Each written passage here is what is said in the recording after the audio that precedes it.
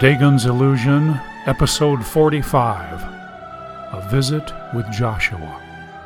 In the weeks following the storm, Eustace was like a lost child. He spent little time in his hotel room. Instead, he wandered. Each day would begin the same. As the massive pumps drained the Ninth Ward, he was able to get a little closer to the beloved hovel where he had hidden from the world. Finally, one morning, he had walked straight up to it. At least to where it had been. He had stood in the yard, his face filled with horror. The shack was gone as though it had never existed. For an hour he had picked through the debris. Not a single piece of his art could he find. After that, in tears, he had walked to the little house that he had called home. Completely destroyed. A wall had fallen in, and his few pitiful possessions lay broken and buried in the muck. For a while he had stood sobbing, flapping his arms up and down like a great bird.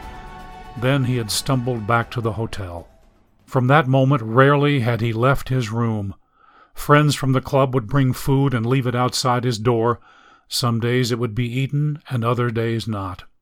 Ellie came to visit whenever she could. Though she wheedled and threatened, he wouldn't get out of bed, not even when she brought an easel with a full set of paints and brushes.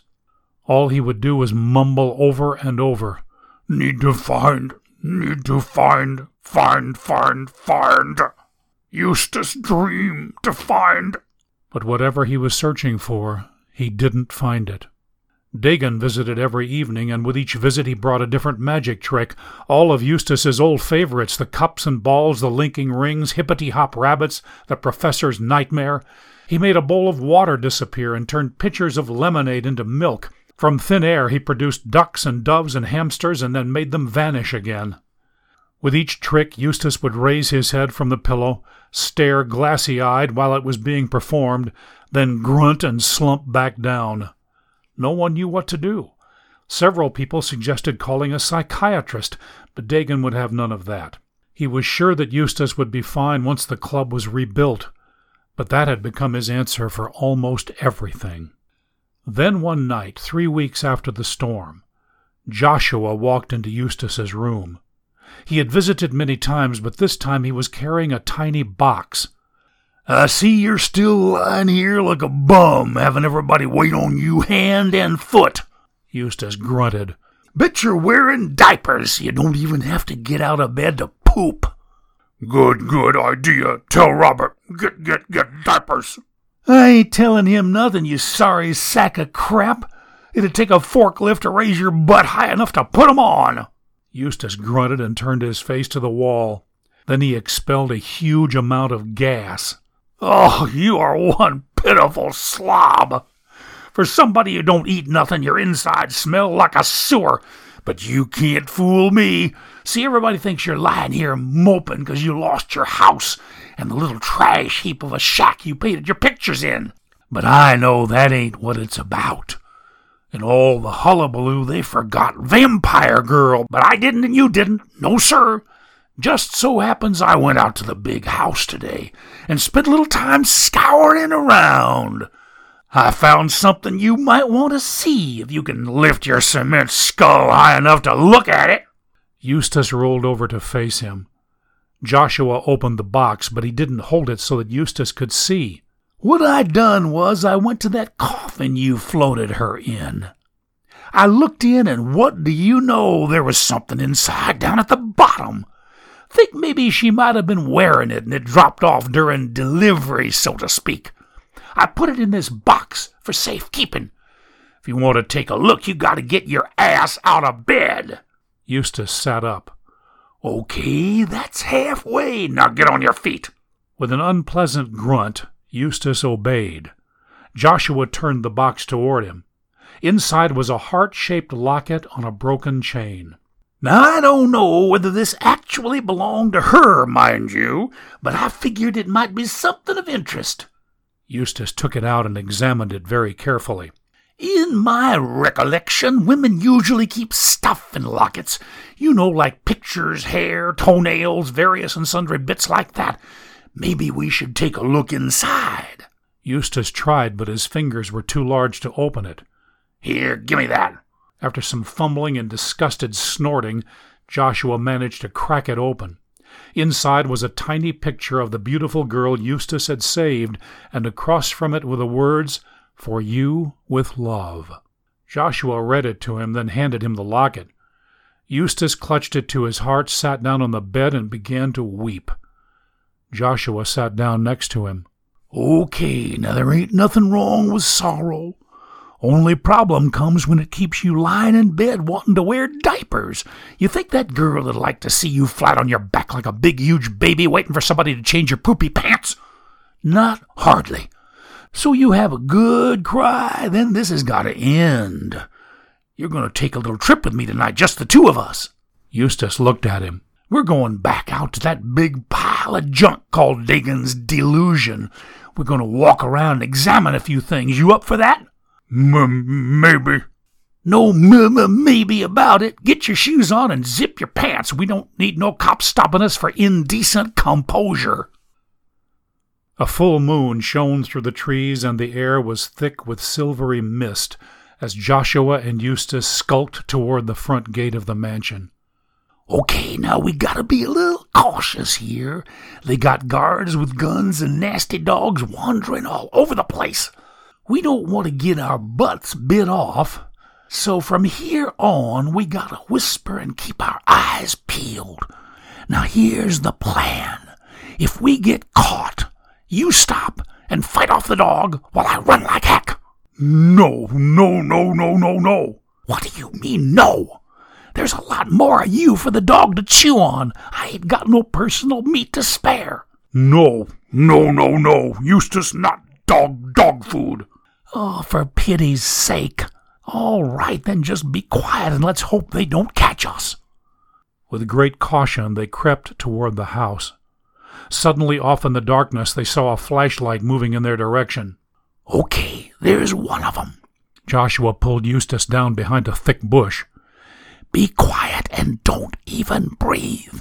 And whatever you do, don't let loose one of those big gut gases you are so famous for. It'll bring every dog for miles." The guard passed 100 feet from their hiding place, and the dog didn't seem to be aware of them. When they were gone, they crawled out. "So far, so good. Let's go." Joshua led them toward the back of the mansion. When they were behind the building, he headed to the broken labyrinth with the mausoleum at its center. Don't like nasty place." "We can agree on that, but we got something to do, so just grit your teeth. You know what all these stones are about, these circles inside of circles?" Eustace shook his head. "It's a path that goes somewhere, and we're going to walk it. But be very careful, stay right behind me, and don't step on none of the rocks. You got that?" Eustace nodded. Entering the labyrinth, Joshua began following the intricate path, holding his right hand above the line of stones beside him. Eustace stayed close. Why? Why are we doing this? Good question. It ain't 'cause we want a casual little stroll in the moonlight, I can tell you that. No, sir. A long time ago, these stones was built up high so you couldn't see across them. When you started wandering around inside, you could get lost real quick. But I'll tell you a little trick about getting through a maze. When you walk in, you touch the wall with your right hand, and you don't take your hand off that wall no matter where it leads you. 95% of the time, that'll keep you from getting lost. You'll get to the middle and back out again fast as possible, and that's God's honest truth. 'Course here the wall's so low you can't get lost, but I'm still following my plan 'cause we want to get to the middle with no messing around. Deeper and deeper they went into the maze. Little history lesson might keep us from getting bored while we creep around this mess. This here labyrinth was made a long time ago, and it wasn't because people thought it'd be nice to have a bunch of stones in the garden. No, sir. Those that built it belonged to darkness, and what they wanted was power. So they followed an old plan invented thousands of years ago, laying out a maze that would take them to the very heart of evil. But it wasn't good enough just to build walls. To get the devil's own power, they had to baptize it with human blood. So they kidnapped a lot of folk and killed them right in the center of the labyrinth where that ugly little building squats. Then they buried their bodies all around the outer ring. Took a few years, 'cause they couldn't just pull people out of neighborhoods. Would have caused too much suspicion, so they brought 'em from far places. Rich people, poor people, slaves, the high and mighty. Whole thing took a lot of time to do way back then. So if you want to know the truth about what's going on in here, you gotta follow the path they laid out. You gotta walk the maze. That's gotta be done on a night with a full moon. You gotta make it through the first time, and you can't touch the stones on either side. Let's just hope no guards catch us, 'cause then we can't try again for another month. Step by step they made their way around the great circle, and no guards appeared. Finally they reached the center. So there you go. We done it. Should be kind of interesting to see what happens next. Eustace's eyes grew wide, and he pointed. Angel turds, angel turds. What? There, angel turds. Joshua looked where he was pointing. Just beyond the outer ring of the labyrinth drifted 100 shadowy forms in long robes that dissolved into mist. In their hands they held tall candles that burned with blue fire. Angel turds. I confess I ain't never heard 'em called that before, but it do seem to fit. Definitely not your better class of apparitions. Suppose they must be the welcoming committee congratulating us on making it through the maze. We're just going to ignore 'em and visit this pretty little garden cottage to see what we find. Walking to the mausoleum, Joshua turned and raised his hand. Instantly the apparitions vanished, and behind him the door swung open. From his pocket he removed a small flashlight, flicked it on, and entered. Eustace followed. As I recall, when we was here with Dagon, you smelled something slightly unusual, like not your typical mind-numbing flatulence. You remember what that was? Eustace nodded. Giants smelled 'em. That's what I thought you smelled. You're a strapping young man. Why don't you just shove aside the big stone covering that sarcophagus guy so we can look down into it? Only a foot or so, don't need more than that. It took all of Eustace's strength to shift the granite cover from the tomb. After a lot of grunting and groaning, he managed to do it.